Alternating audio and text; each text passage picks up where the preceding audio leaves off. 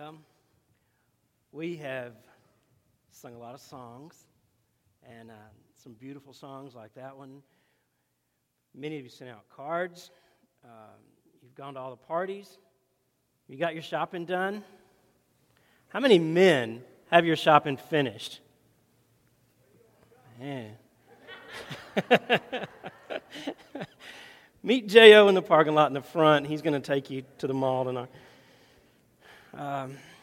There's cooking, there's cleaning, there's all of that. The parties, family, the travel, the figuring out the schedules and how you're going to get to, Meemaw's house, and then you got to get over to this, Aunt Wanda's house, and just the logistics of all of that, and you finally come up with some sort of a plan, and you're ready for Christmas. As I thought about that over the last several weeks, I've thought about how many Christmases that maybe you or I have faced when we thought, I'm kind of ready, but I don't feel ready. There's something not right about the way we do this or the way that we prepare. So we've been in this series called Making Room for Christmas. And as I said before, it's not the fact that Christmas needs fixing, that needs repair, but that our approach to it could use a little tweaking. It just seems to get crowded out. And I know it's almost cliche. When I talk about Christmas, I'm almost scared to say, hey, isn't it a shame about how commercialized it's gotten, And we think, yeah, wow, what a creative thought that you've brought. But it has. It just gets crowded out by a lot of things. And the Christmas season, the Advent season, has been celebrated by the church for hundreds and hundreds of years. And it's a season of expectation, and it's a season of preparation. I sound am I okay? Okay. Christmas reminds us that God cares about the world, that He didn't just create us and fling us out into space, but He's been involved in human history. And because of His His extravagant love for us, and because of our desperation, because of our need for Him, He did the unthinkable in sending His Son into the world to become one of us and to save us. And just like the world waited in expectation for His arrival on that starry night in Bethlehem 2,000 years ago, we are waiting with anticipation. We are waiting with expectation for His arrival. And we wait for His second coming.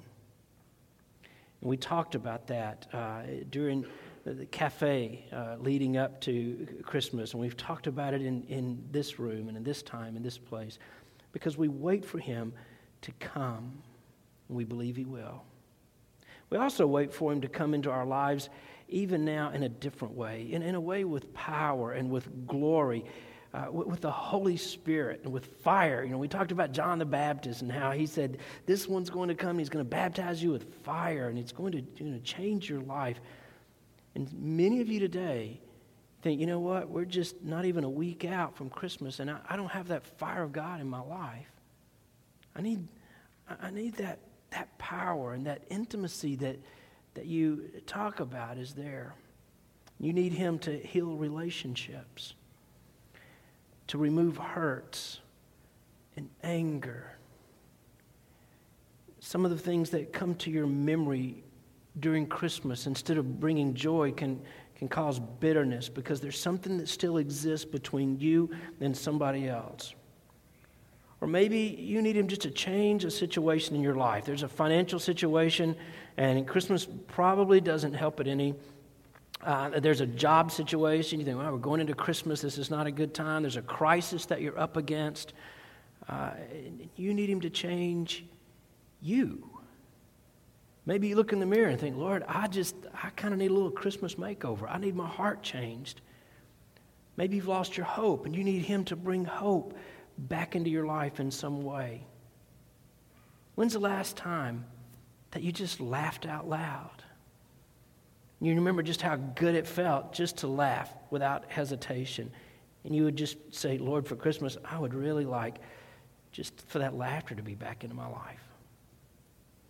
Well, Christmas season, this whole time just reminds us that that the God that we serve, the God that we know, is the God who actually does those very things. That's exactly what he does. Before Jesus was born, an angel of the Lord appeared to Joseph, who was Mary's husband, and said this, "Joseph, son of David, do not be afraid to take Mary home as your wife, because what is conceived in her is from the Holy Spirit. She will give birth to a son, and you are to give him the name Jesus, Jesus, because he will save his people from their sins." And this took place to fulfill what the Lord said through the prophet. In Matthew chapter 1, verse 20, the Bible says this, "The virgin will be with child and will give birth to a son, and they shall call him Emmanuel," which means God with us. God with us. That's who Jesus is. That's who he came to be. And I want you to know, whatever else happens, all the other words you hear me or guys like me say in moments like this, you are not alone this Christmas. Christmas means that we're never alone again. No matter how things may appear on the surface of your life at this moment, you think, yeah, but you don't know my story, you don't know what's going on with me, and I've got this happening and this, and it's easy for you to say because, and all of that. But I just want you to know the truth of the thing is, you're not alone.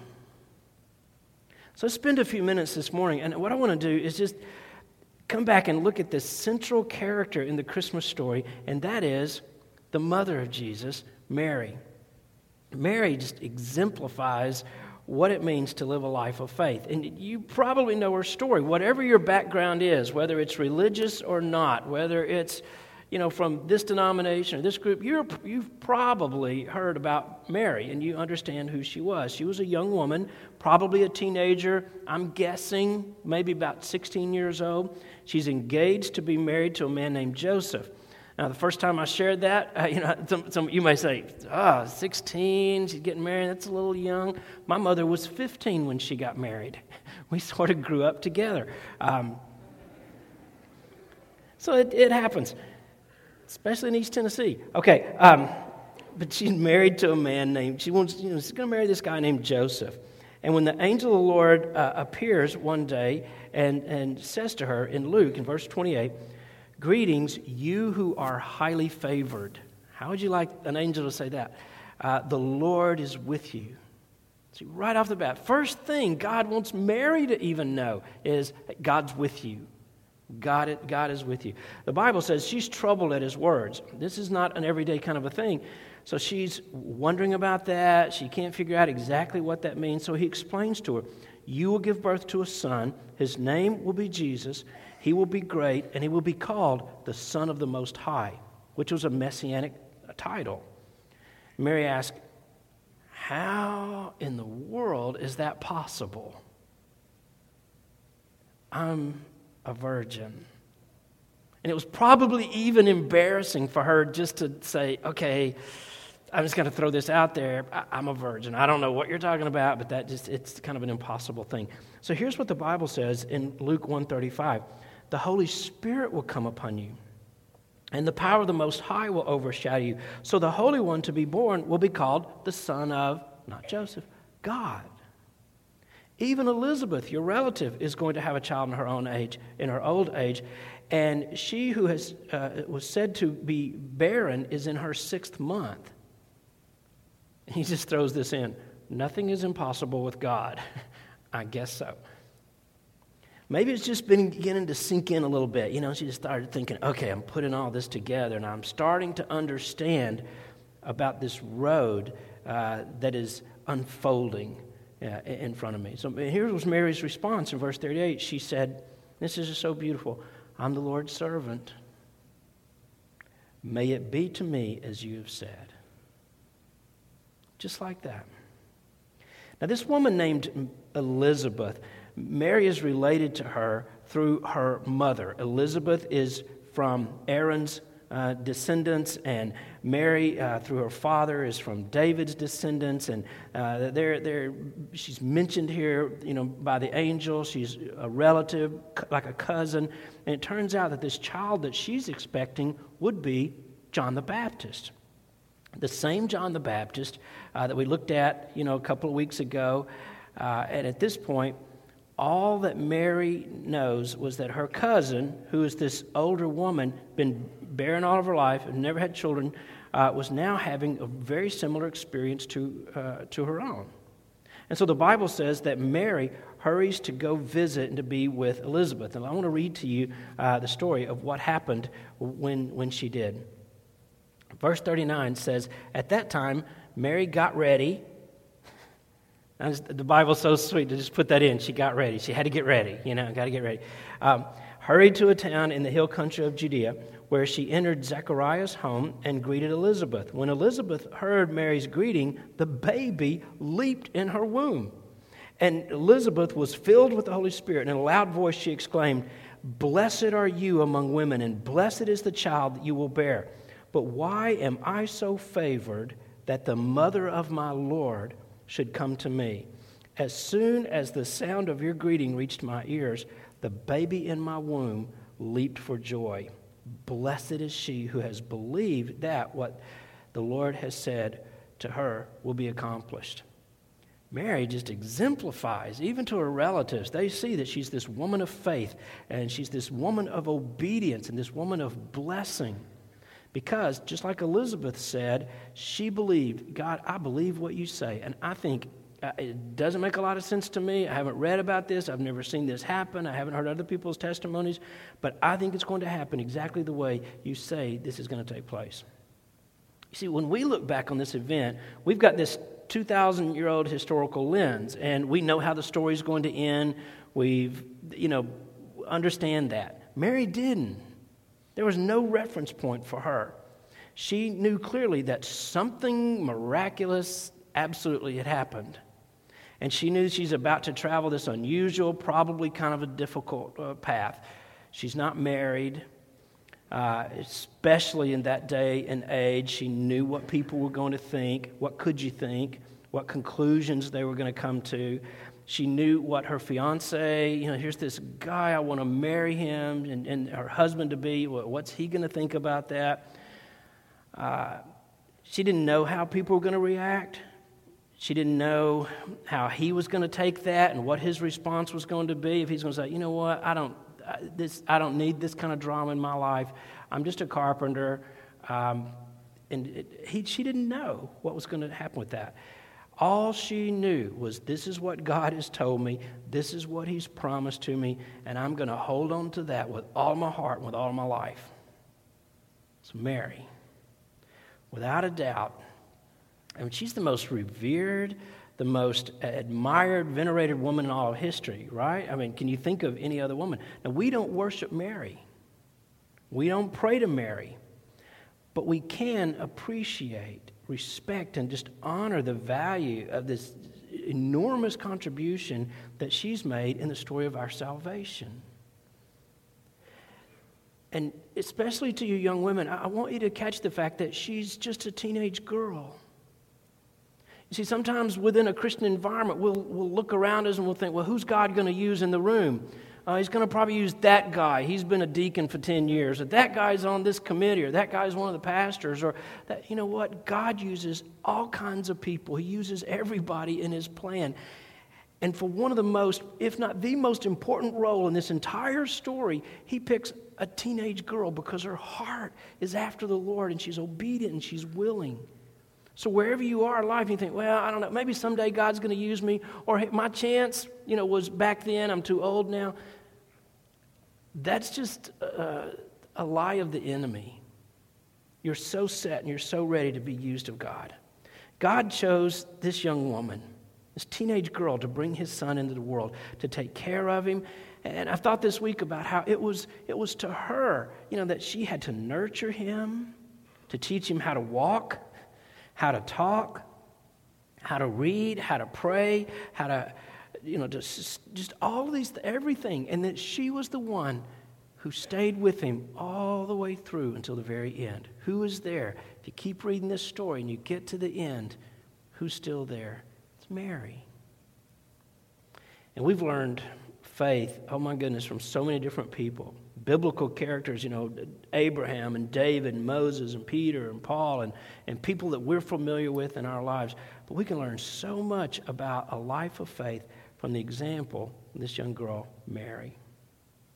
Elizabeth said to her, "Blessed is she who has believed that what the Lord has said, that's going to take place, that's going to be accomplished." So what I want to do is just kind of look at Mary's faith and what we can learn about, our life and how God wants to do what he wants to do in our life through Mary's example.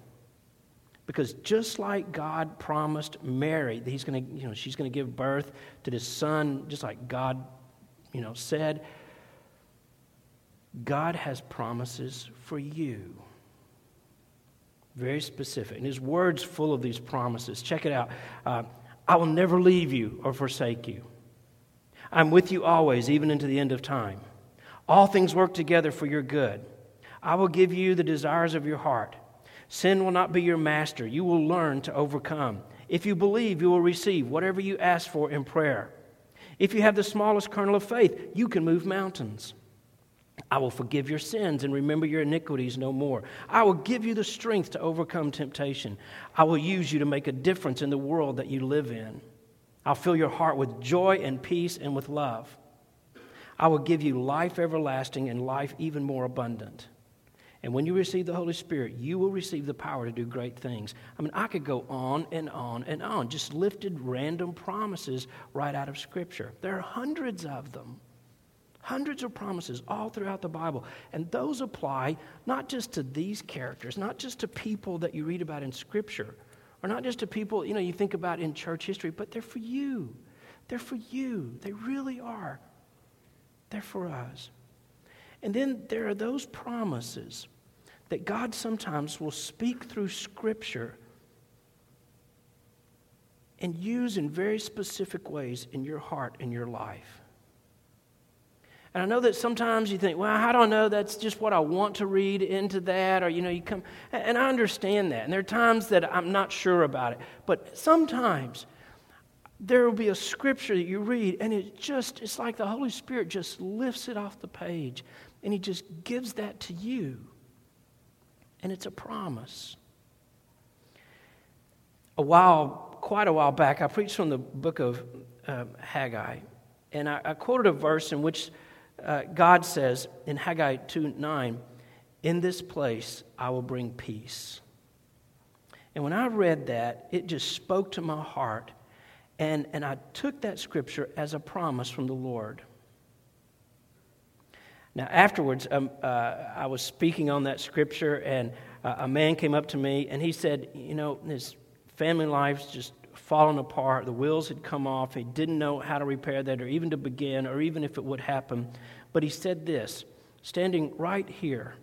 He said, when I heard those words, he said, when I heard that scripture, he said, I wrote it on, the little handout that you give us. And he said, I knew that God was speaking to me, and that's why I was here this morning. And he said, if I will bring my family to this place, spiritually, he said, we can experience peace with one another. He said, this is the first hope I have felt in months and months.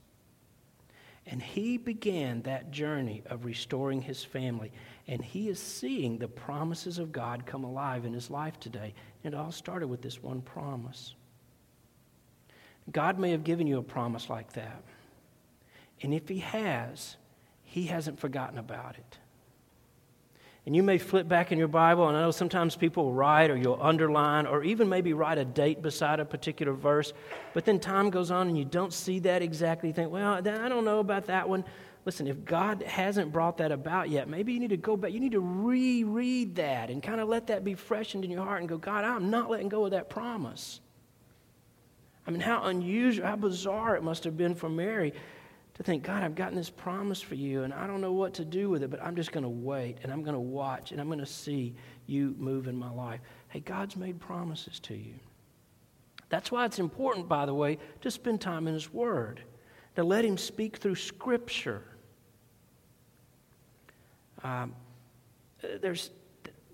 That's where you're going to encounter His promises. That's where you're going to learn to live the life of faith. So I'm encouraging you to believe everything God's promised to accomplish in you. Don't let go of that, just like Mary did. And there are ways we can kind of follow that example. So I'm going to try to make this real practical for us, okay? Now, one of the ways I thought is this. Keep believing even when others don't believe in you. Mary knew, and I think probably, we just kind of put this on her, but the humiliation of the whole thing. I mean, she's got to know, everybody's going to talk about this. Joseph's probably going to walk out of my life. I'm going to lose him. He's going to not want to be my husband anymore. Nobody's going to believe my story. When you're in a jam and you think, what happened? Well, God did it. How many people are going to embrace that and go, oh, okay, we knew there was a logical explanation. Of course. She didn't know. I mean, everything was so far-fetched. And she was willing to sacrifice her reputation. And she knew that's kind of what's on the line here. Mary's going to be the subject. She's going to be, the gossip is going to all be about her. And when that comes, when that begins to happen, she's going to be rejected by her family. They're going to be embarrassed. But somewhere this girl said, even if those things happen, even if that's the way this turns out, I'm going to stay faithful to God because I know what I know. And I know He's promised me this, and I know He's chosen me. So even if my reputation goes down the drain, even if all of that goes away, in order to be used by God, so be it. I'm just going to put my trust in Him. And maybe you're at that place. Now, I've been in ministry for years, decades. And I've seen this happen more than once. I've seen it happen to missionaries, and to pastors, to ministers, to people involved in ministry. You can get a raw deal. Things can go south. You can be misunderstood. Motives will be challenged. This has happened to me, probably happened to a lot of you in this room. And folks will say, they're just in it for this reason, or they're just chasing the money or the authority. They don't really care about people. It's about power. It's about, and maybe you've been caught in that and you've been misunderstood. And I've seen really good people in churches to be judged by folks who maybe don't know all the facts. You kind of think you do, or you assume that you do. You think, well, I think I've got the information, and so I'm going to repeat that. Maybe I'll even repeat it as a prayer request to kind of give a veneer of spirituality over it, and just to say some of those things. And I've seen that. You've seen that happen. And I know people whose reputation has been damaged or tarnished, and it's not as good as it should be because they preferred to do what was right rather than what was popular or what was politically expedient. You know who else I've seen this happen to? I see it happen all the time to parents. And think about it. You spend years making tough decisions. You pour your life into your children. All of your financial resources, are dedicated to that. Most of your children, they'll never know until much later in life, if ever, how much you sacrificed. And then there are times when I've seen children become so disgruntled and say, why didn't you do this? Or why did you do it like that? Why were you so strict? Well, how come you worked all the time? Or how come you didn't do this? Or why didn't you provide more? My friends have this. And it just goes on. And you feel like, oh my goodness, I've given my whole life to you. There'll be times when even the people that you love the most and that you serve don't fully understand or won't fully appreciate all that you're doing for them. But is that why you're doing it? Kathy has 50 piano students, and some of them are really cute and fun. Some of them they're not. Some are sweet and some are not. But one of the children she gave little gifts to, and the little boy just tore open the package, looked at it, and he said, "Is this all?" So she punched him, right? I couldn't believe it. He started crying and bleeding, like, "You little sissy." And now that didn't happen, but the first part did. But that's just, you think, And I'm picturing her up, I've walked through the kitchen and she's wrapping 50 little gifts and trying to pick out the right thing and the shopping and all of that. And then there's that. And you know what that feels like. Many of you who are parents or your aunts or uncles or, you've been there and you understand how that can be sometimes. Listen, keep believing even when other people don't believe in you. Follow the example that Mary sets here. Believe God. Just keep trusting Him. Keep relying on His promises. Your day's going to come. And I mean that in a good way. Your day's going to come. It's going to come. Now, here's another way that we kind of follow the example of Mary. Keep believing even when the road gets rough. The angel announced to Mary, you're going to give birth. It's going to be the Son of God. He didn't conclude the announcement by saying, therefore, since you are such a special lady, we've got like 4 mansions spread out. One in L.A. There's, we've got a flat in New York. We've got, a place in the South. We've got one overseas. We're going to really take care of you. Your meals are going to be catered. Some really great chefs, lots of servants. Here's a car for. And one could argue that this woman out of anybody deserves that kind of luxury, but that's not what happened because that wasn't the life that God called Mary to, and it's not the life God calls us to. He calls us to a life that comes with a price tag. He calls us to sacrifice. Mary was arguably the greatest woman who ever lived, and instead of giving all these perks and appreciation, she just lived this real simple life. Her husband was a carpenter, which at that time, good profession, but not at, the top financially. They lived in a kind of a lower middle class type income in Galilee. It could be compared to living in Appalachia or in the hills of East Tennessee here. She's 8 months pregnant. She's required to make this long journey to a distant city. It's not comfortable. She's surrounded by a loving family, but when it comes time to actually give birth, she's pretty much by herself, just she and her husband, some strangers, farm animals. They're in this stable, in this cave place, and it's not at all like maybe we would have thought the story would have turned. The fact is, like you didn't know this already, the road gets rough. And sometimes you just have a hard way to go. You can't get around it. And there are times as a pastor or as a friend, I wish I could make things go away, or I wish I could just wave some, ministerial wand and that a situation would miraculously change just like that. But oftentimes it doesn't. There are times I've walked out of hospitals or people have walked out of my office or, I've hung up the phone and thought, Lord, why don't you make this easier? Lord, can you just let us coast along for a little while? Just give us a break. Throw us a bone. Can you lighten up a little? Sometimes He does, but sometimes He just lets it rock on. And maybe that's where you are. It's because that those who seek to live a life of faith sometimes travel kind of a lonesome path, kind of a difficult road. It applies to me. It applies to you. It applies to everybody. And the road to the fulfillment of promises to God isn't one that just flows downhill, that you just get on your bike, you get on your skateboard, and you just kind of coast and you think, oh, this is really nice. It's uphill, and it's a climb, and sometimes it's hard, and sometimes it's rough. But I can guarantee you just this one thing, especially for those of you who may be on the verge of giving up and just thinking, what's the use? It's always worth it. And it will be worth it. Whatever you're going through, and I just feel like the Lord's given me that for you. If it's with your children or maybe you're in another relationship, it's going to be worth it. One of my favorite verses, when we're talking about Christmas and the Christmas story, one of my favorite verses in Luke chapter 2, verse 19. This is after Jesus had been born. The angels had announced His birth. The shepherd boys had come. They had witnessed the whole thing. And the miracle had happened. And the Bible says this in Luke 2:19. Mary kept all these things in her heart, and she thought about them often.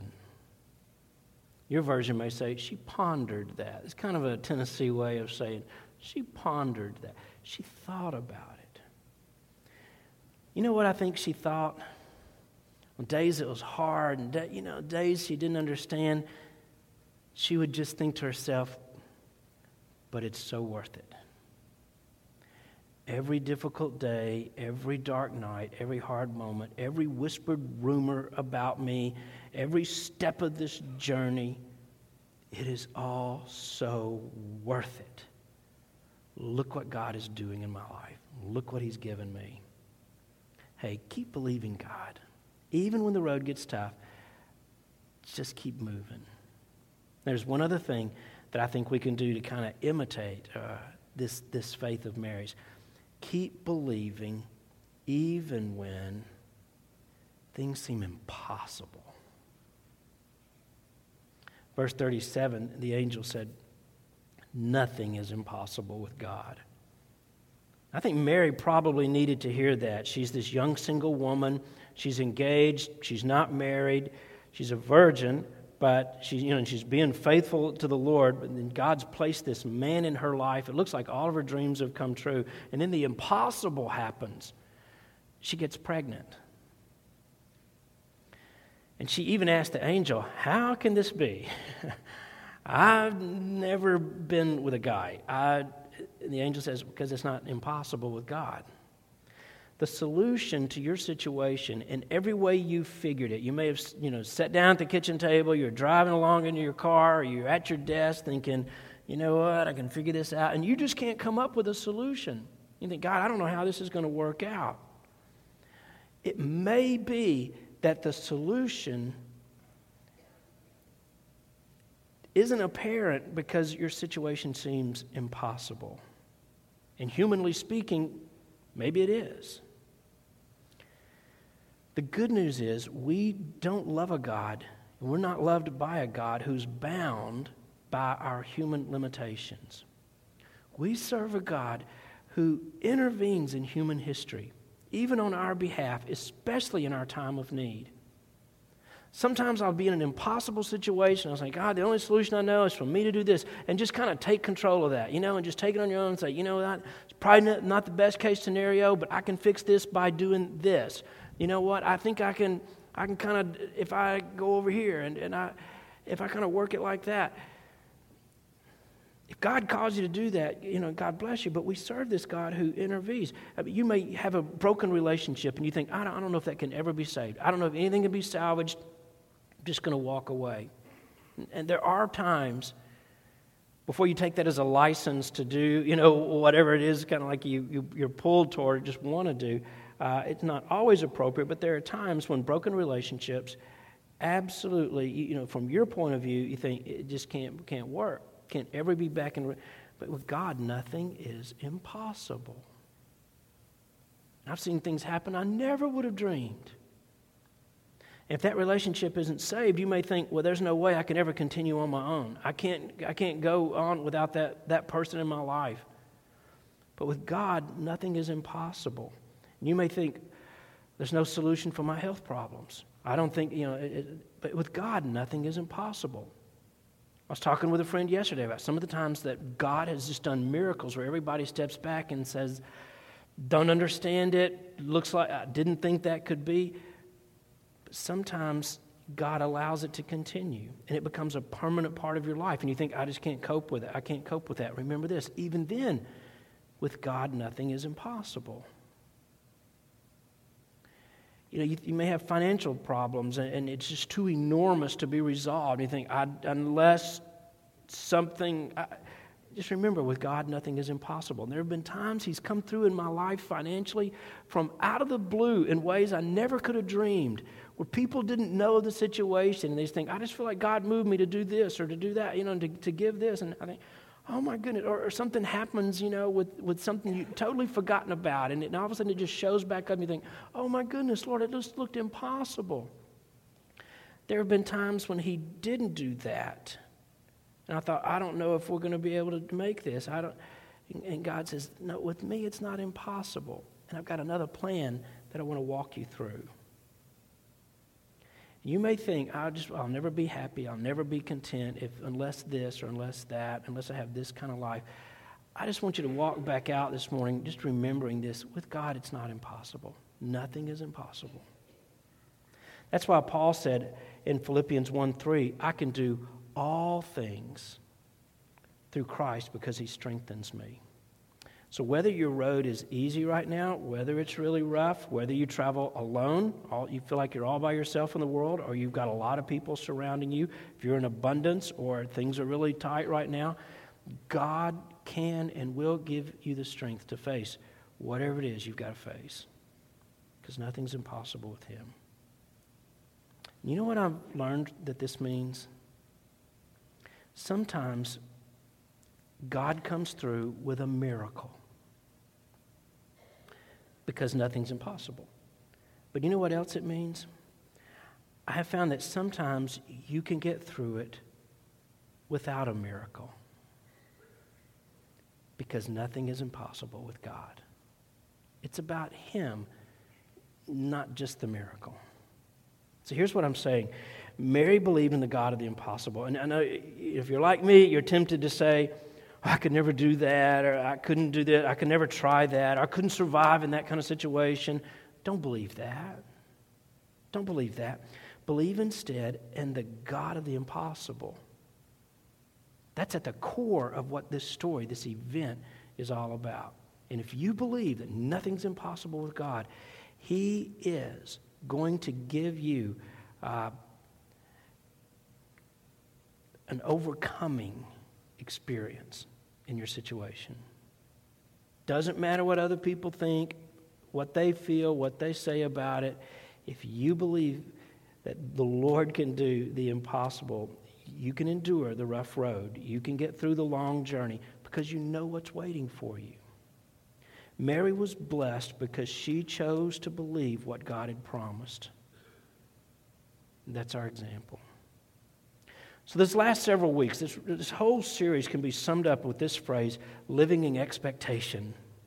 Living with expectation. You go through all these seasons, and you find ourselves, we're waiting for God's arrival. I'm waiting for God's answer. I'm waiting for God's leadership. I'm waiting for him to move in my life. You're waiting and you're waiting. You wait through the entire month of December for the day when all those gifts show up under the tree and when everything happens and there's that anticipation and you get to celebrate with the people that you love the most. And that day always arrives. All the parties and the cleaning and the rushing and how are we going to do this? Christmas always comes. It always comes. In the same way, I want for us to be able to live in the expectation of God's promises, knowing that day is going to arrive. And I hope with all my heart that just gives you some hope again. Whatever situation you're in, whatever road you're walking, it's not going to last forever. God's going to come through. Maybe with a miracle, maybe with something completely different, but it's not impossible with him. So that's why I'm encouraging you. Make some room for Christmas this year. Let's mend our attitudes about it and see Christmas for what it really is. It's a season in which we learn to live in expectation, knowing that the fulfillment of his promises are going to take place in his way. Let's pray.